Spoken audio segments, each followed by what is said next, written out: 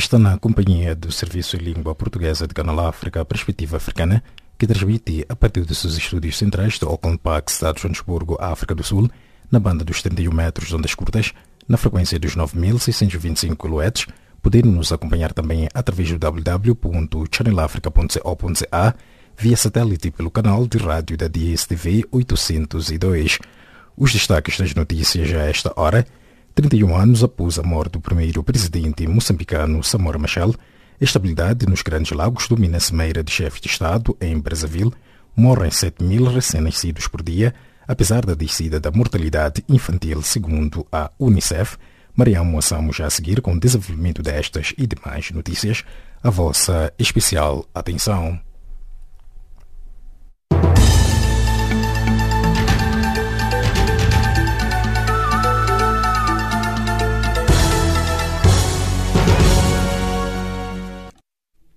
Saudações. Faz nesta quinta-feira 31 anos após o trágico acidente aéreo de Mbuzina que vitimou o primeiro presidente de Moçambique independente, Samora Moisés Machel. São 3 décadas do acidente que se acredita ter resultado de um atentado provocado pelo então regime do apartheid. Trata-se de uma crença baseada em suspeição, tendo em conta que o então regime segregacionista era o principal inimigo externo do governo moçambicano, supondo-se por isso que tinha o maior interesse na sua execução, que viria a acontecer no acidente que aconteceu mesmo no território sul-africano.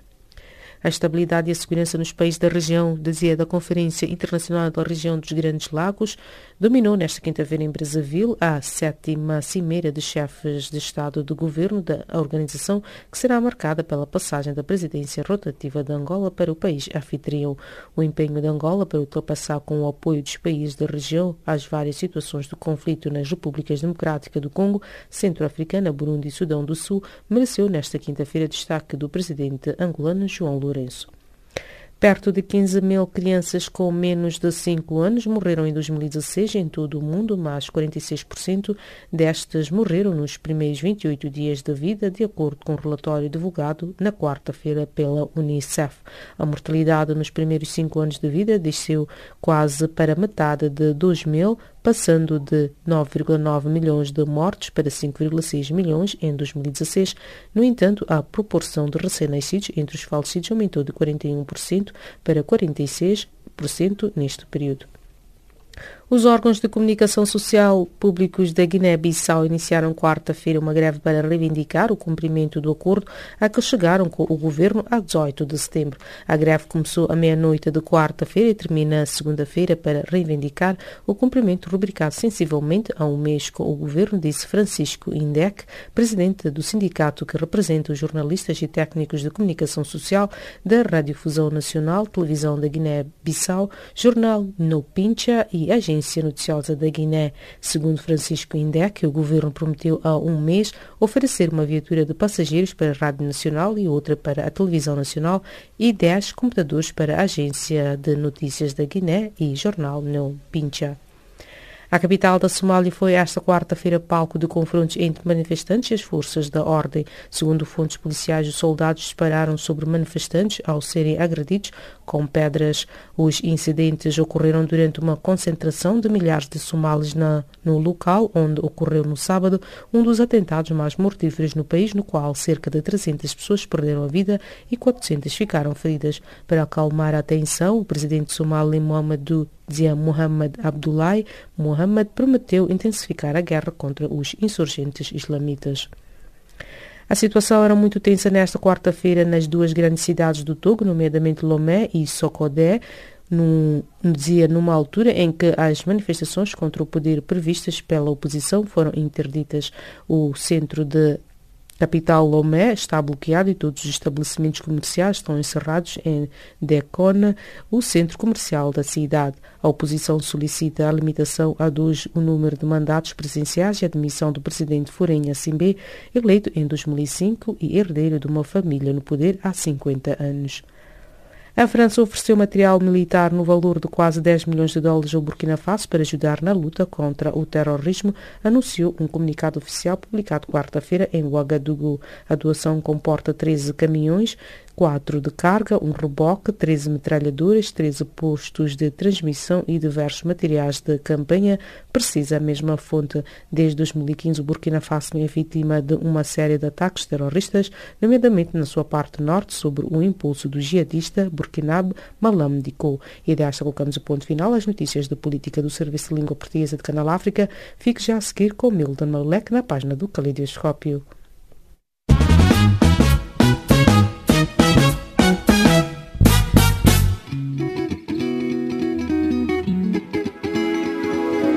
Caleidoscópio africano.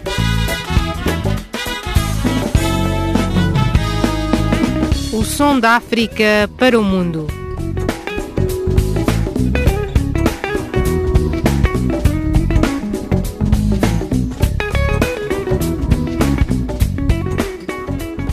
Caleidoscópio africano.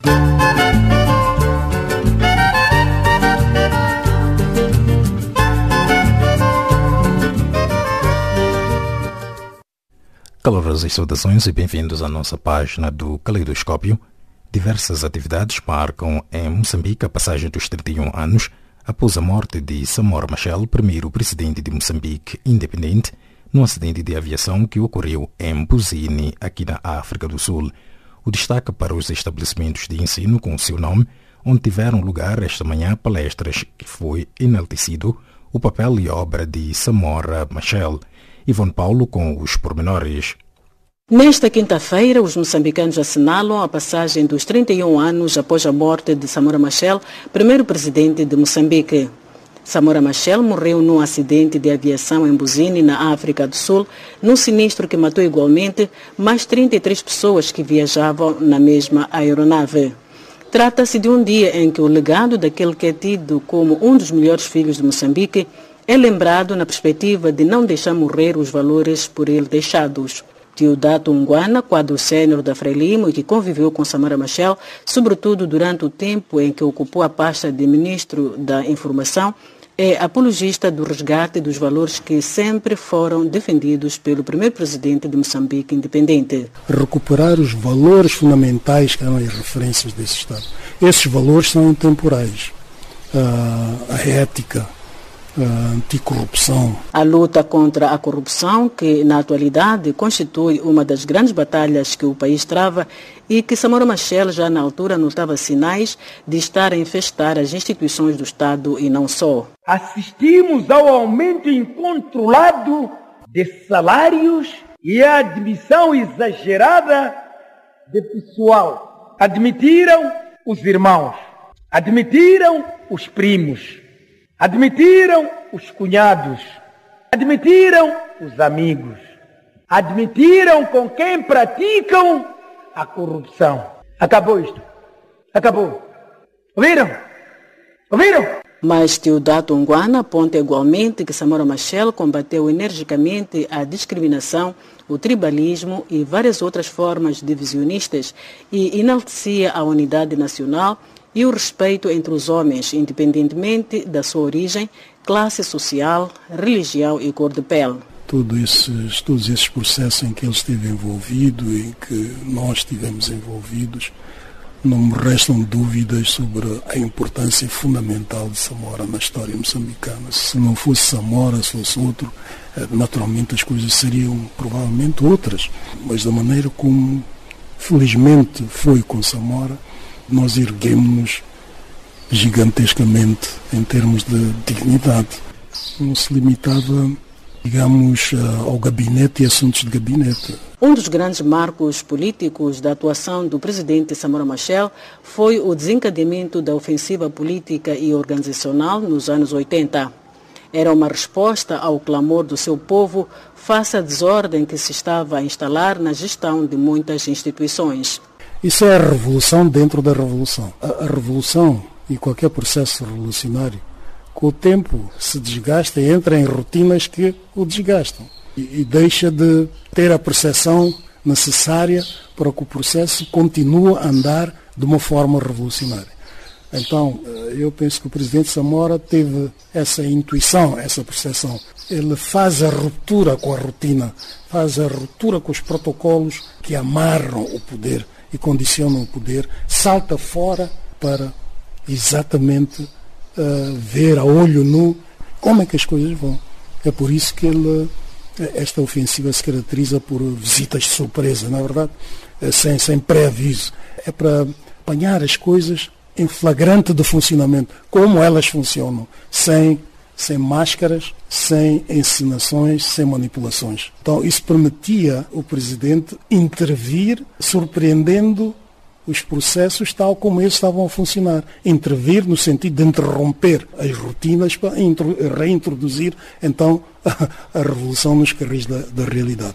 Esse é um processo muito interessante. Eu penso que merecia melhor estudo por parte da nossa parte. Dizer isso que eu disse não é dizer que é um processo que não teve erros. Teve erros, houve até injustiças, etc. Mas não há nenhum processo sério, efetivamente, que não conheça erros, que não conheça aspectos negativos. O importante é que o processo não se defina por esses aspectos, a sua essência não sejam esses aspectos negativos. Foi uma intervenção que mereceu o apoio de toda a população moçambicana que estava a assistir desvios na forma de governar o país. Reginaldo Covel trabalhava na altura numa das grandes empresas têxteis do país. Eu estava na Texlon, vi o trabalho dele, presidente Samora Moisés Machel. Visitava as empresas, uma vez visitou mesmo na Texlon, apanhou os trabalhadores lá, andava com as secções das empresas. Ali havia muitos setores, tecelagem, fiação, acabamentos. E os trabalhadores estavam a gostar daquilo que Samora Moisés fez, aquela visita. Só que eu, quando lembro bem, vi de que os que não estavam a gostar eram os dirigentes. Ali, o que não gostou ele é de ver apanhar alguns dirigentes antes de chegar no serviço. Porque o Samora Machel não avisava quando vir visitar uma empresa. Chegava ali, quase 6:15 já ele estava a entrar. Ele não gostava só de ser dirigido. Vamos entrar aqui. Ali onde você não mostra ele para entrar, é lá onde ele queria entrar. Digo que Samora era um líder bom, um presidente bom para os trabalhadores, que sabia explicar por que o trabalhador está aqui. O trabalhador trabalha aqui para quê? Para ele, para a família e para a nação. Por seu turno, Bobo Pire, antigo combatente da luta de libertação nacional, diz que Samora Machel era um dirigente implacável contra as injustiças e grande defensor do bem-estar do seu povo. Samora Machel era um homem íntegro, era um homem irreversível na defesa do seu povo. O que lhe marcava muito é como valorizar o seu povo. Não vacilava nem tão pouco, por isso que era consequente. Ele dizia muitas vezes: impermeabilizemo-nos contra as manobras subversivas e ideológicas do inimigo, nos combatentes e nas massas. Ele queria dizer que nós temos que continuar uno e indivisível. Mas esta mensagem era uma mensagem educativa, era uma mensagem que tinha que continuar até os nossos dias de hoje. Nós tínhamos que estar unidos, temos que trabalhar. E quando a gente trabalha unido, quando há um trabalho de solidariedade, quando há um trabalho para combater a fome, para sermos autossustento, é um desafio a longo prazo. Samora queria ver toda a gente a trabalhar. Bobo Pire, antigo combatente da luta de libertação nacional, enaltecendo a figura de Samora Machel, primeiro presidente de Moçambique independente, que há 31 anos perdeu a vida juntamente com outras 33 pessoas num acidente de aviação que ocorreu em Buzine, na África do Sul. Da Beira, no centro de Moçambique, Von Paulo para Canal África. Líderes africanos dos Estados-membros da Conferência Internacional para a Região dos Grandes Lagos estão reunidos na sua 7ª cimeira na cidade de Brazzaville, na República do Congo. O destaque desta cimeira vai ser a cessação de 2 mandatos consecutivos de Angola na presidência dos Grandes Lagos, depois de 4 anos. O nosso correspondente em Angola, Filnelo, sabe mais sobre o assunto. O presidente da República de Angola, João Lourenço, realiza desde esta quarta-feira a sua primeira visita ao exterior do país tendo como destino a cidade de Brazzaville, na República do Congo, onde colocou nesta quinta-feira fim da presidência de Angola na Conferência Internacional da Região dos Grandes Lagos. Em Brazzaville, João Lourenço, segundo ministro das Relações Exteriores, Manuel Augusto, além de passar a presidência ao chefe de Estado do Congo, Denis Sassou Nguesso, participa igualmente na reunião do Mecanismo da ONU de Cooperação e Estabilidade para a República Democrática do Congo. O Congo assumiu a presidência rotativa da Conferência Internacional para a Região dos Grandes Lagos, que desde janeiro de 2014 estava nas mãos de Angola por 2 mandatos consecutivos. Durante a sua presidência, Angola tentou encontrar soluções duradouras para os múltiplos problemas como as endemias que a região enfrenta e criar um ambiente favorável à segurança, estabilidade, reconstrução e desenvolvimento.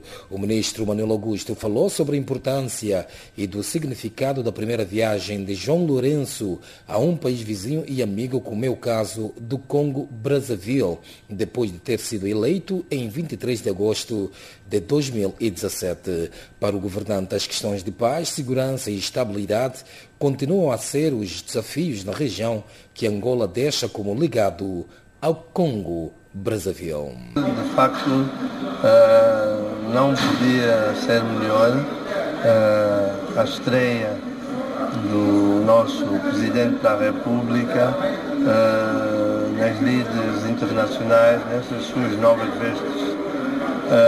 A região dos Grandes Lagos é uma das regiões mais em foco no continente africano e, por consequência disso, também uma das regiões hoje mais conhecidas no mundo. Infelizmente não pelas milhões de razões, porque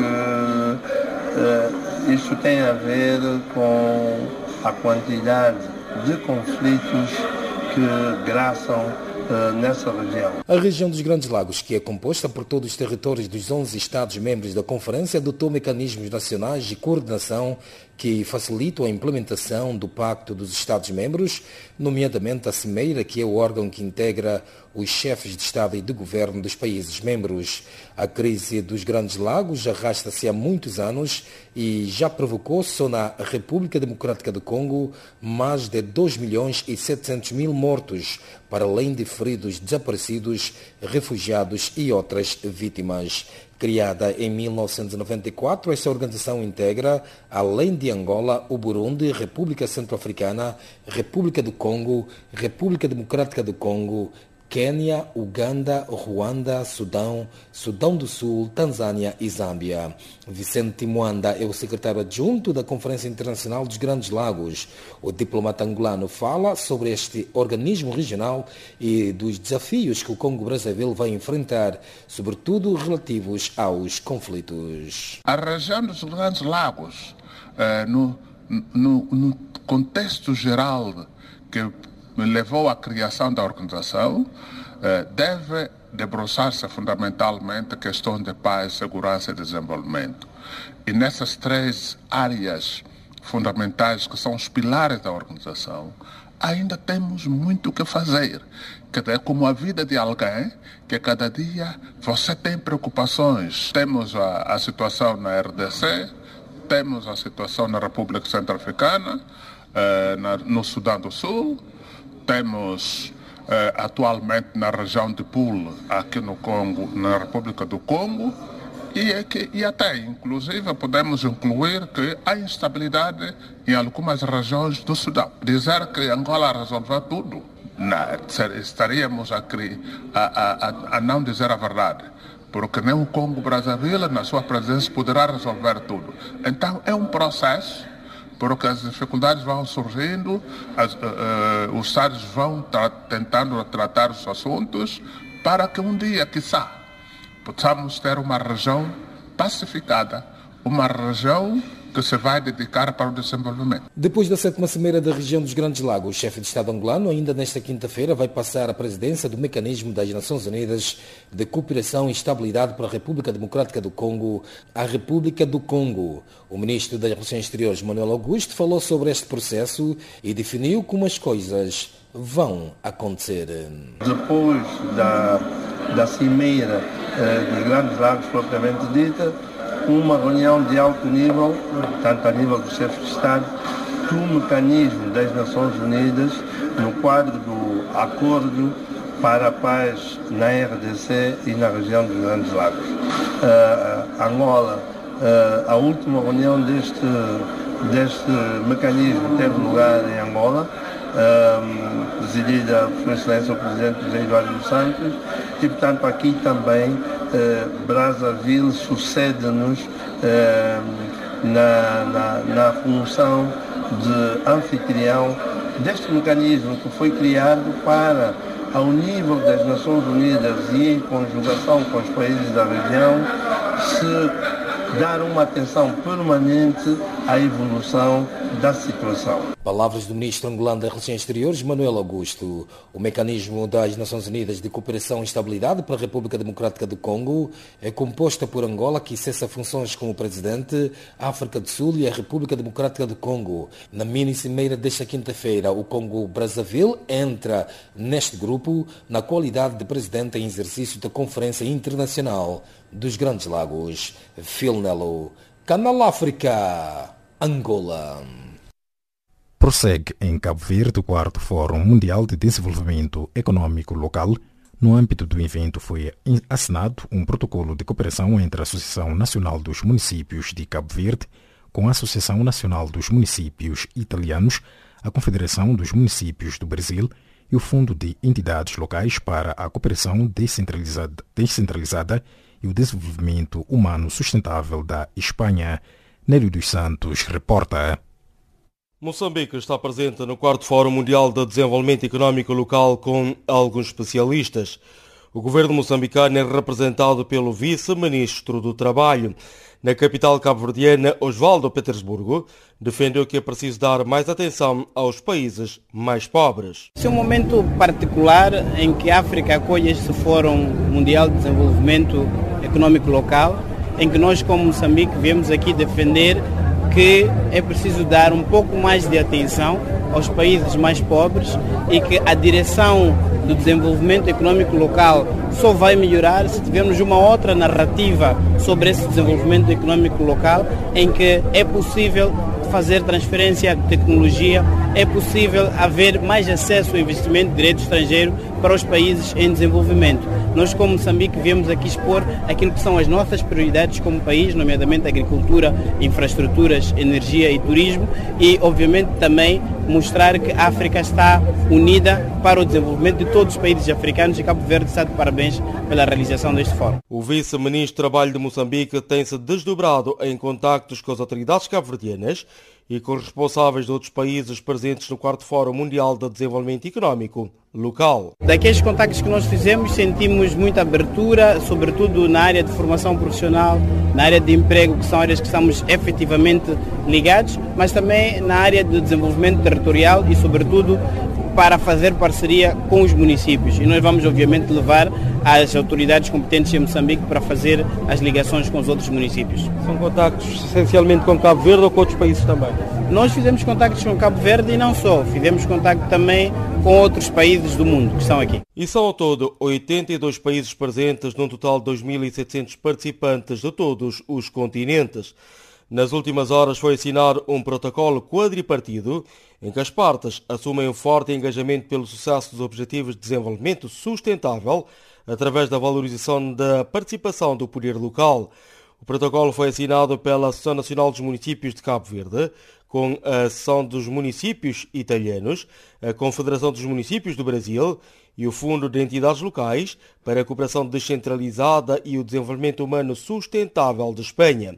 Manuel da Pina é o presidente da Associação Nacional dos Municípios de Cabo Verde. No âmbito de organização dos municípios para atingirem o Objetivo de Desenvolvimento Sustentável, está sendo criado plataformas e plano estratégico de desenvolvimento local para empoderar e desenvolver o território. É claro que é necessário de cooperação, não é? Daí, com o patrocínio das próprias Nações Unidas, vamos poder mobilizar parcerias internacionais, neste caso são 3, com know-how e conhecimento e recursos necessários para fomentar o desenvolvimento local no âmbito de plataforma que está sendo criada. O presidente da Associação Nacional dos Municípios de Cabo Verde diz que este protocolo não vai ficar só no papel. Quero aqui dizer que não vai ser letra morta. Aliás, estive a falar há bocado com o Sr. Presidente da Associação da Confederação dos Municípios Brasileiros, não é para ser a letra morta.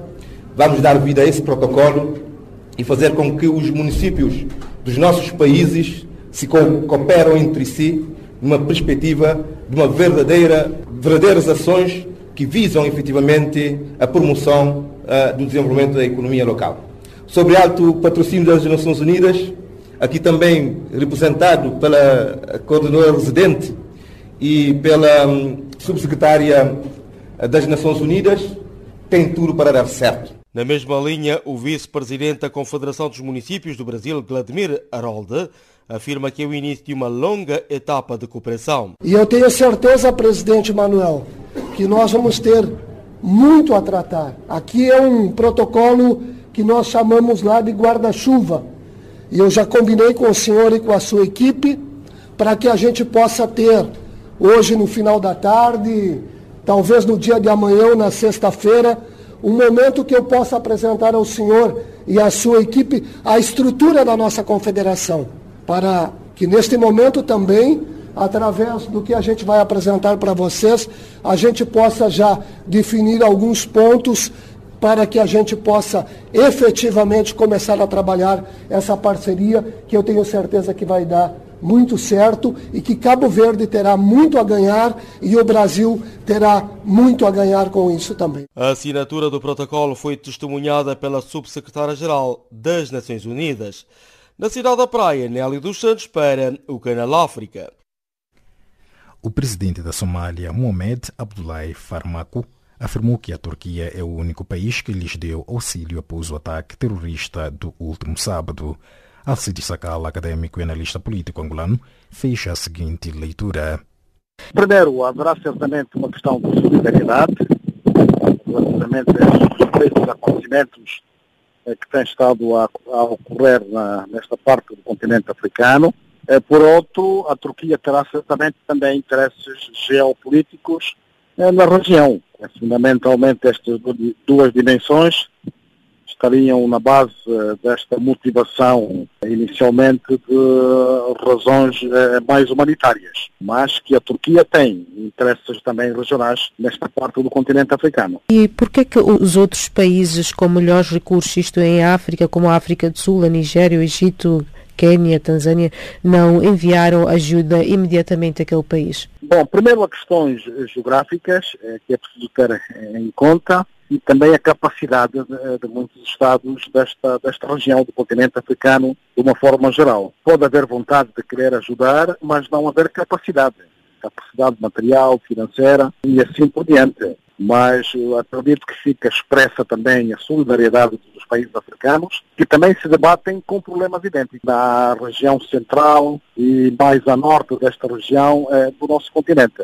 Portanto, de uma forma geral, a África desta região do Equador, dos países da África Central e mais a norte, estão confrontadas com situações idênticas, com mais intensidade nos e com menos noutros países, mas que fazem face a um mesmo inimigo comum, que infelizmente semeia esta situação de sofrimento aos povos africanos.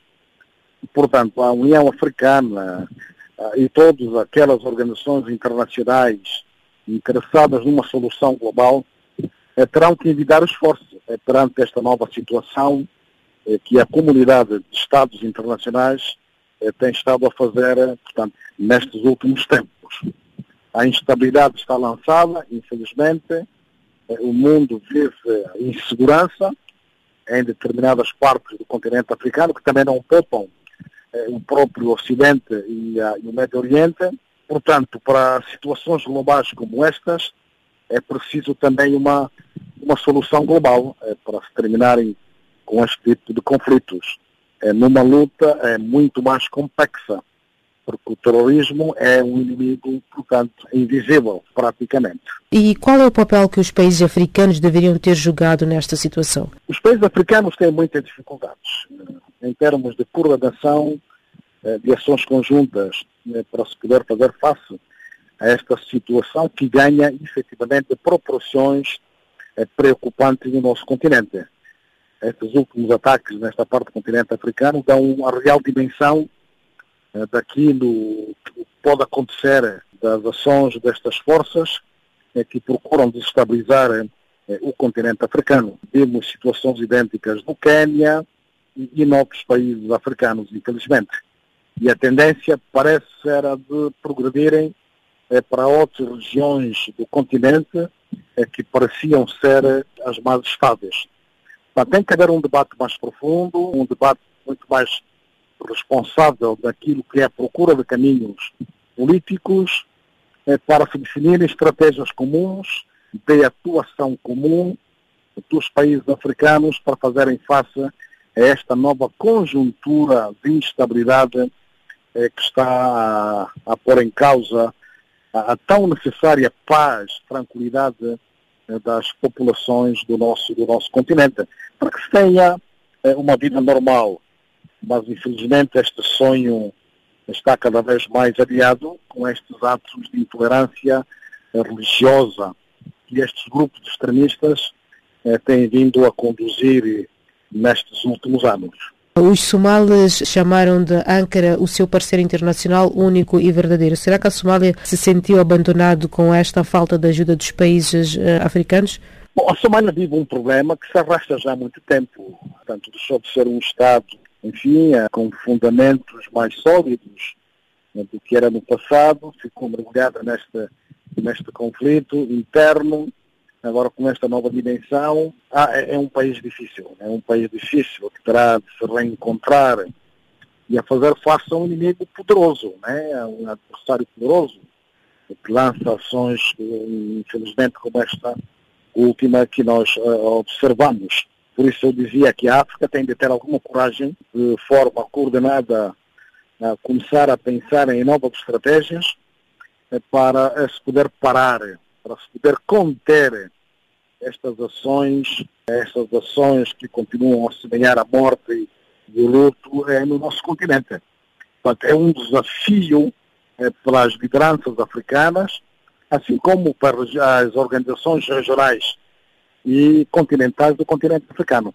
Portanto, é um inimigo que está ali, que está identificado, que está bem presente, que é preciso agora envidar esforços para se parar com estas ações. A ficar para trás, Alcides Sakala, académico e analista político angolano, falando ao canal África a partir de Luanda.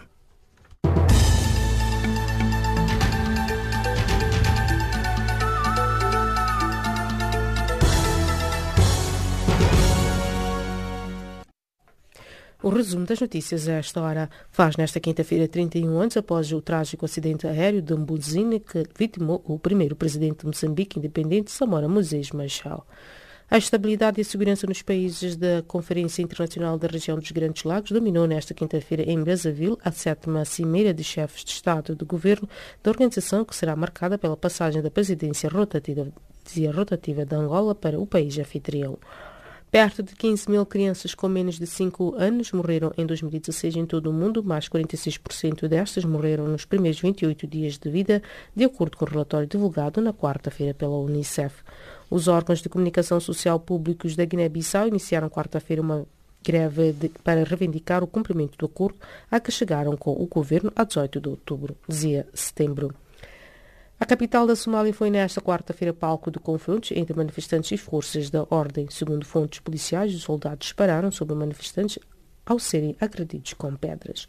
A situação era muito tensa nesta quarta-feira nas duas grandes cidades do Togo, nomeadamente Lomé e Sokodé, numa altura em que as manifestações contra o poder previstas pela oposição foram interditas. O centro da capital, Lomé, está bloqueado e todos os estabelecimentos comerciais estão encerrados em Dekon, o centro comercial da cidade. A França ofereceu material militar no valor de quase 10 milhões de dólares ao Burkina Faso para ajudar na luta contra o terrorismo, anunciou um comunicado oficial publicado quarta-feira em Ouagadougou. A doação comporta 13 caminhões, 4 de carga, um reboque, 13 metralhadoras, 13 postos de transmissão e diversos materiais de campanha, precisa a mesma fonte. E desta colocamos o ponto final à recapitulação das notícias de política. Fique já a seguir com Milton Malulek, com a continuação do Caleidoscópio.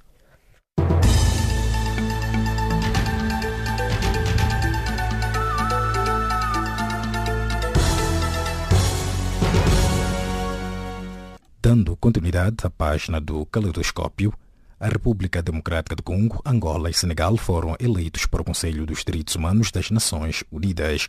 Os primeiros dois países africanos são alvos de críticas devido às constantes violações dos direitos humanos. Mohamed Yassine, académico e analista moçambicano, elabora. Se for olhar para a eleição, pode-se pretender por detrás da mesa, eu penso que é bom. É bom na medida em que a República Democrática do Congo é um dos países que, em termos de cumprimento dos direitos humanos, está sempre em causa.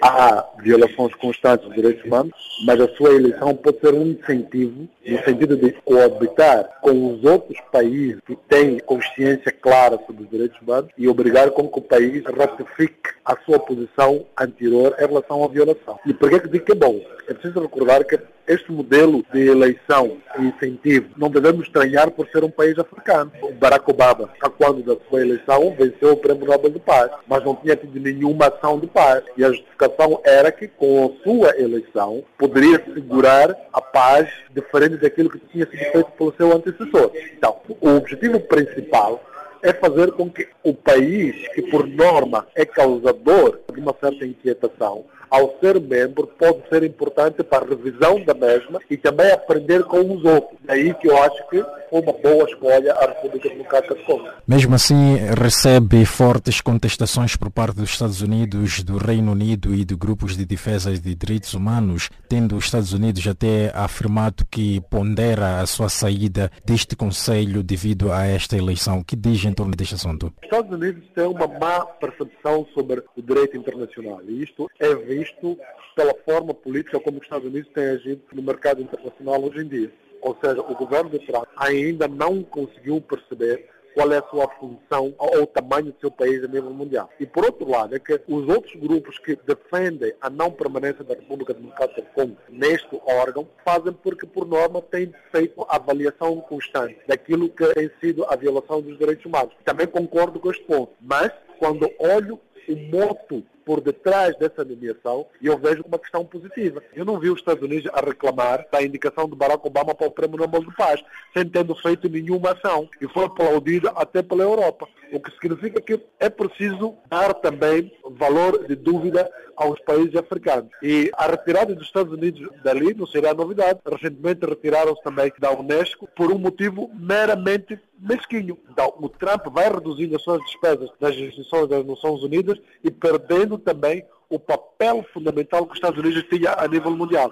Então eu penso que o mundo não se vai abalar por causa disso. Sendo as tropas da República Democrática do Congo acusadas de várias violações dos direitos humanos ao longo desses longos anos de conflito, será possível termos um violador a ser protetor? Como eu disse, a acusação é feita pelas análises que todo mundo produz a nível sistemático.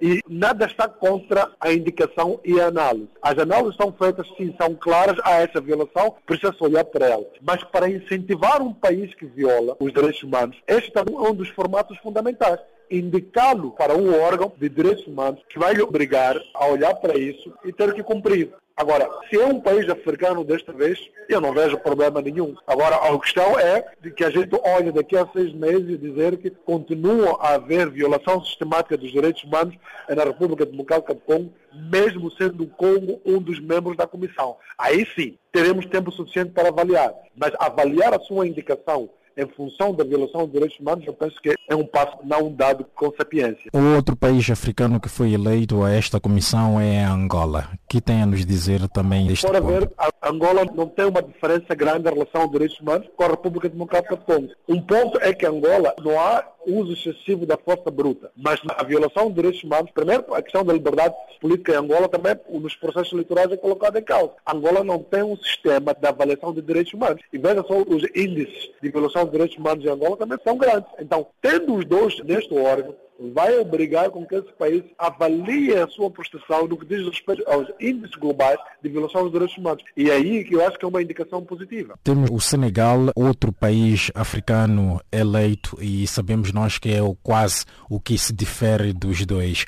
Que tem a nos dizer em torno deste assunto? A indicação do Senegal, o Senegal é um dos países que, com a indicação de Macky Sall, vem demonstrando o cumprimento com o direito internacional, vem demonstrando melhor ambiente de coabitação africano. É positivo, é importante, e vai também incentivar a esses dois países a mostrar-lhes o melhor caminho. Nós não podemos olhar para o modo da indicação desses 3 países e achar que foram indicados com o mesmo objetivo. E eu penso que não. Uns é um incentivo para que cumpra com os direitos humanos, o outro é um prêmio pelo seu cumprimento. Análises de Mohamed Yassin, académico e analista moçambicano, que vos falou da cidade de Maputo.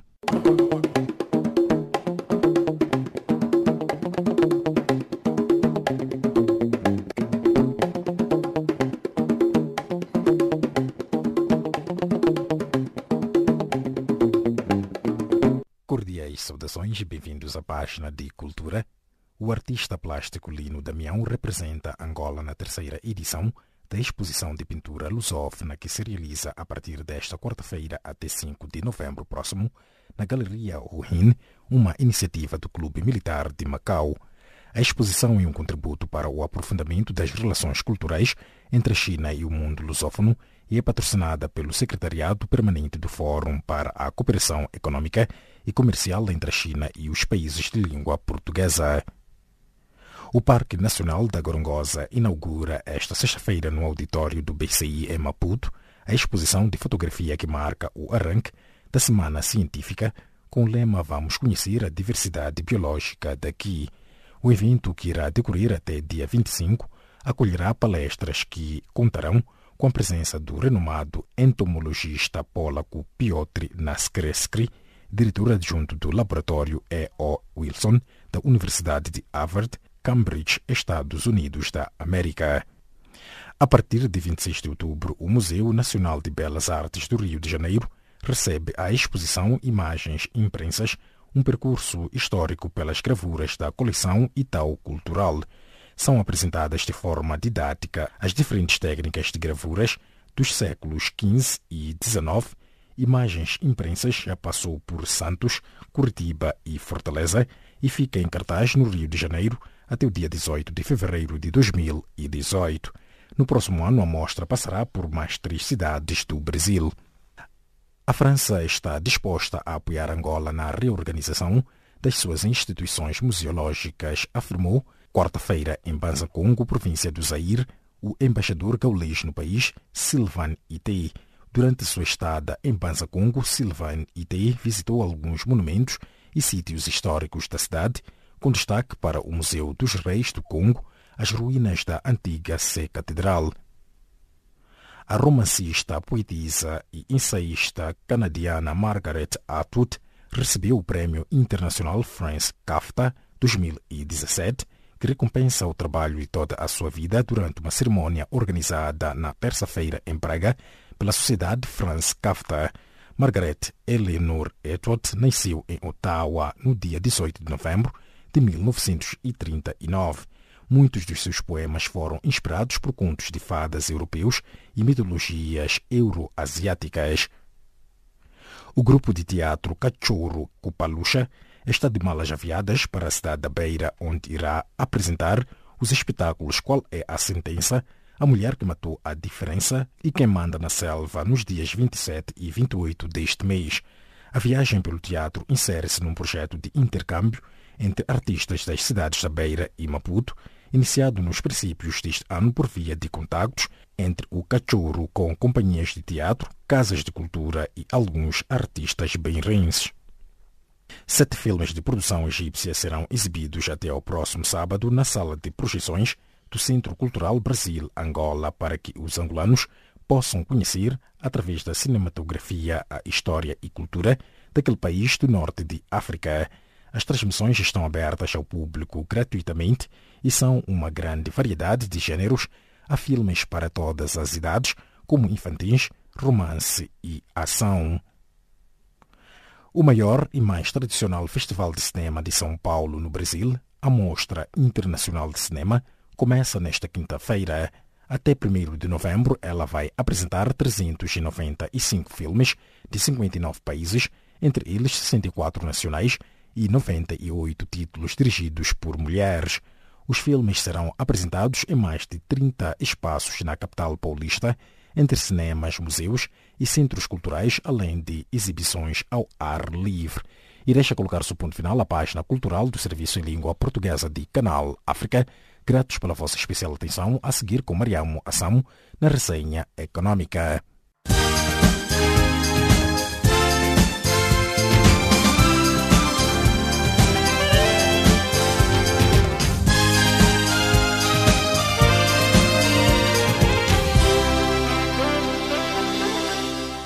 A vossa especial atenção à página de economia do Serviço de Língua Portuguesa de Canal África. Índia e Moçambique acordaram na exploração expedita das descobertas de gás natural na bacia do Rovuma, norte do país, no decurso de um encontro realizado em Maputo entre o ministro do Petróleo da Índia e a ministra moçambicana dos Recursos Naturais. Em mensagem divulgada através da rede Twitter, o ministro indiano Dharmendra Pradhan, que se deslocou a Moçambique para participar numa conferência internacional sobre o gás natural, disse ter se encontrado com a ministra Letícia Clemens, tendo ambos acordado na necessidade de acelerar a exploração dos recursos existentes, onde as empresas indianas já investiram cerca de 6,5 mil milhões de dólares. Enquanto isso, o governo da Índia comprometeu-se a cancelar um financiamento de 10 milhões de dólares para que o Instituto de Cereais de Moçambique possa comprar o feijão Boer, atualmente na posse dos agricultores, afirmou o diretor-geral da ICIM em declarações quarta-feira proferidas em Maputo. João Macaringa, que recentemente se deslocou a Nova Delhi para contactos oficiais, reafirmou que o mercado indiano continua aberto a todo tipo de feijão produzido em Moçambique. A balança comercial angolana registrou um saldo positivo de 4.200 milhões de euros no segundo trimestre de 2017, crescendo 17% face ao mesmo período do ano anterior, devido ao aumento das exportações e ao corte nas importações. De acordo com o documento estatístico do comércio externo do segundo trimestre do Instituto Nacional de Estatística, INE de Angola, as exportações angolanas aumentaram 8,6% entre abril e junho face ao mesmo período de 2016, para um volume de negócios total de cerca de 6,9 mil milhões de euros. Já as importações diminuíram 3,4% no mesmo período, igualmente em termos homólogos para 2.680 milhões de euros. Enquanto isso, a fábrica de cimento do Kwanza Sul FCKS em Angola deverá paralisar a atividade a partir de 1 de novembro devido à incapacidade de adquirir combustível, tendo a administração da empresa informado já a direção da indústria daquela província. Na carta enviada à direção provincial à administração da FCKS, informa que a situação arrasta-se desde janeiro passado, juntando-se a outros problemas que o setor atravessa e que tem feito com que o preço do saco de cimento tenha aumentado. O diretor provincial da indústria no Kwanza Sul, Honorato Conjacile, disse que a situação é preocupante, tendo em conta que se trata da maior unidade de fabril da província e um dos grandes empregadores. O indicador de confiança da economia de Cabo Verde continuou a acelerar no terceiro trimestre deste ano, registrando o valor mais alto dos últimos 35 trimestres, ou seja, em 9 anos, revelou o Instituto Nacional de Estatística do Arquipélago. Os dados dos inquéritos de conjuntura aos agentes económicos divulgados pelo INE indicam que o nível de indicador de confiança registrado no terceiro trimestre deste ano só tinha sido registrado antes e pela última vez no terceiro trimestre de 2008. Também o ritmo de crescimento económico continua a evoluir positivamente face ao trimestre homólogo, sendo a conjuntura económica em Cabo Verde favorável. As trocas comerciais entre a China e os países lusófonos subiram 30,2% até agosto, em termos anuais homólogos, atingindo 78,41 mil milhões de dólares, indicam dados oficiais. O Brasil manteve-se como principal parceiro económico da China. Dados dos serviços de alfândega da China indicam que a China comprou aos países da língua portuguesa bens avaliados em 55,10 mil milhões de dólares, mais 32,2%, e vendeu produtos no valor de 23,31 mil bilhões de dólares, mais 25,6% em termos anuais homólogos. O secretário-geral das Nações Unidas, António Guterres, defendeu esta quarta-feira o redobrar de esforços para erradicar a pobreza, sublinhando a importância do Programa de Desenvolvimento Sustentável até 2030 para garantir uma vida condigna a todos os cidadãos do mundo. Em particular, Guterres apelou para que se ataque às causas profundas da pobreza com vista à sua erradicação integral, sendo, por isso, imperioso ouvir as opiniões e os conselhos das pessoas que vivem na pobreza e trabalhar com elas. E desta colocamos o ponto final às notícias de economia do Serviço de Língua Portuguesa de Canal África. Fique já a seguir com Milton Malulek na página do Desporto.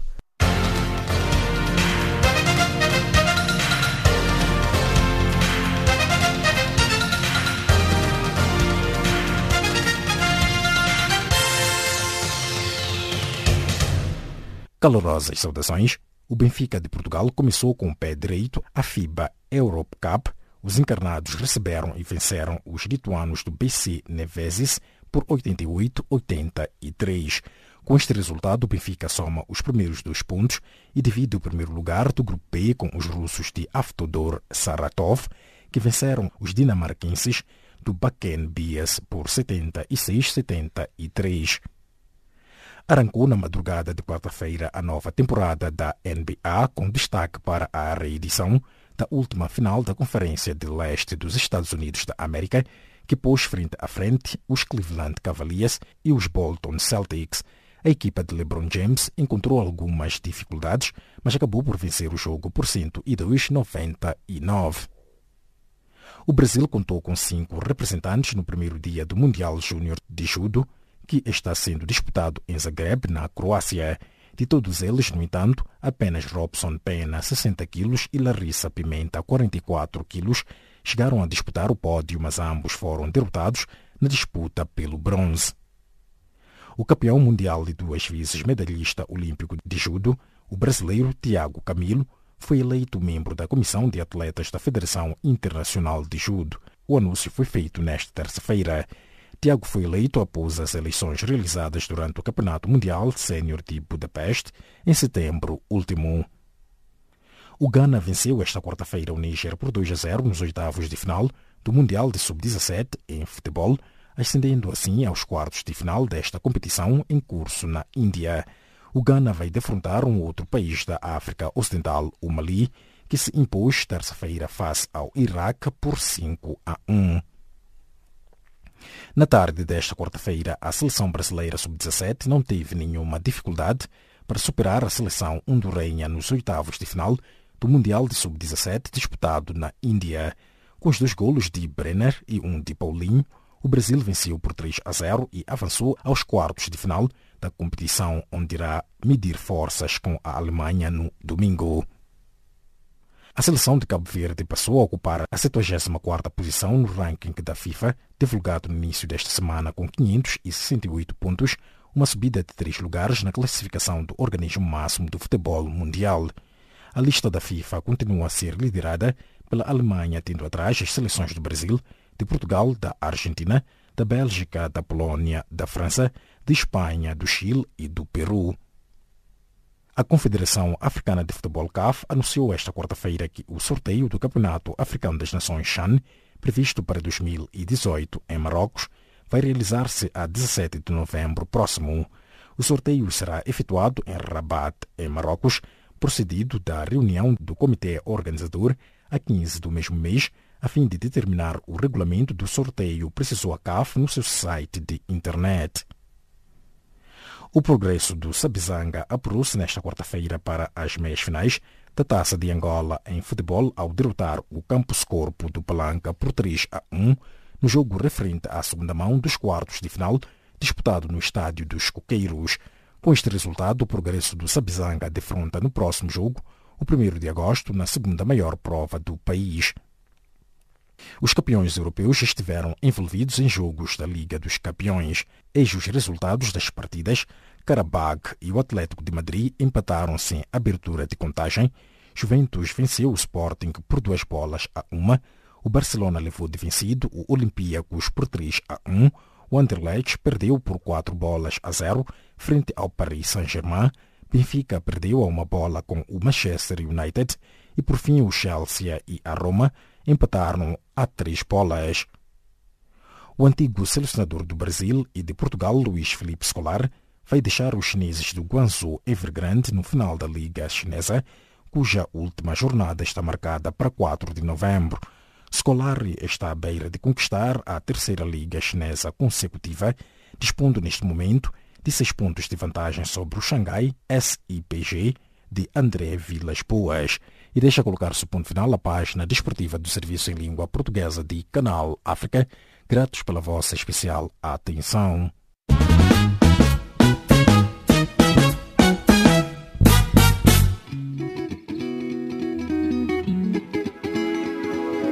Caleidoscópio africano.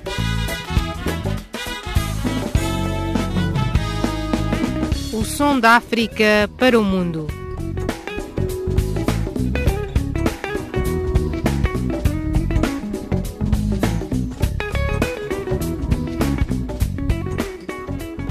Caleidoscópio africano.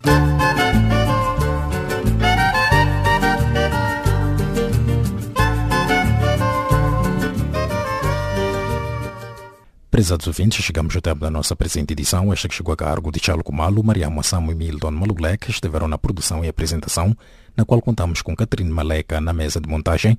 Em nome desta vasta equipa, os nossos agradecimentos. O novo encontro fica marcado para breve, partindo como é hábito musicalmente, lembrando que já a seguir estará na companhia do serviço em língua inglesa de Canal África. Boa noite.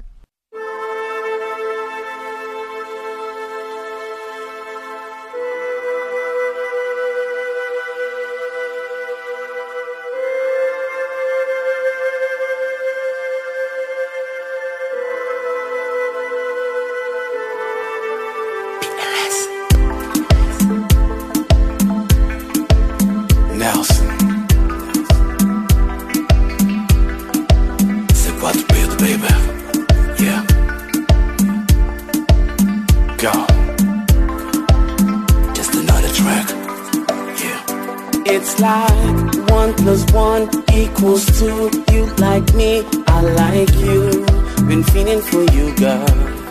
I need you in my world, 'cause you're so special. My African queen, y'all. I need you in my world. Yeah, botem, dois, quatro, cabeça pra boca. Quer saber? Se botem tempinho pra mim, tempinho pra mim. Tá levar, tá mostrar lugar e coisas que nunca vou ir na minha vida. Boedos, tão doce. Esse calor que tá sentindo pra bom, nunca tive pra nenhum outro lady. Oh no, botem na bomba, botem na bomba, botem mesmo. Da maneira que botem, botrás que eu botem mesmo. Cá tem outra maneira de explicar, oh botem mesmo. Nessa forma que botar dominando, botem mesmo. Botem mesmo. Amor, tu mais eu é igual a ui. Porque você tem medo, eu tenho boca louca. Gosto quando você me toca, a minha voz fica rouca. Amore, manda mais beijo que eu quero, manda de novo. Juro que eu não vou falar, manda vir beijo, eu quero mais. Juro que vai ficar entre nós, man. Você pode mandar em mim, eu não ficar triste, pode até fingir, mamãe. Pode fingir que me ama. Give me more kiss, 'cause I wanna give again. You shouldn't go and tell nobody. Give me just one more. Você pede eu dou.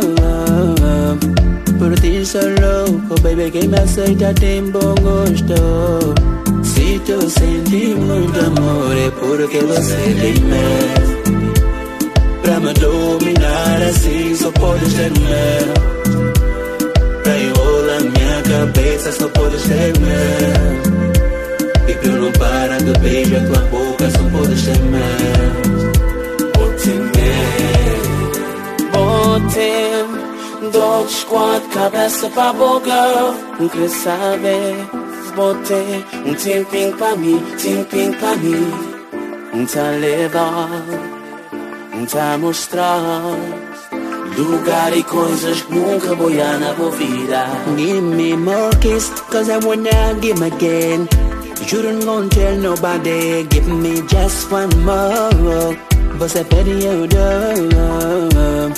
Por ti sou louco, baby, quem me aceita tem bom gosto. Se tu sente muito amor é porque você tem medo. Da maneira que botem, botrás que eu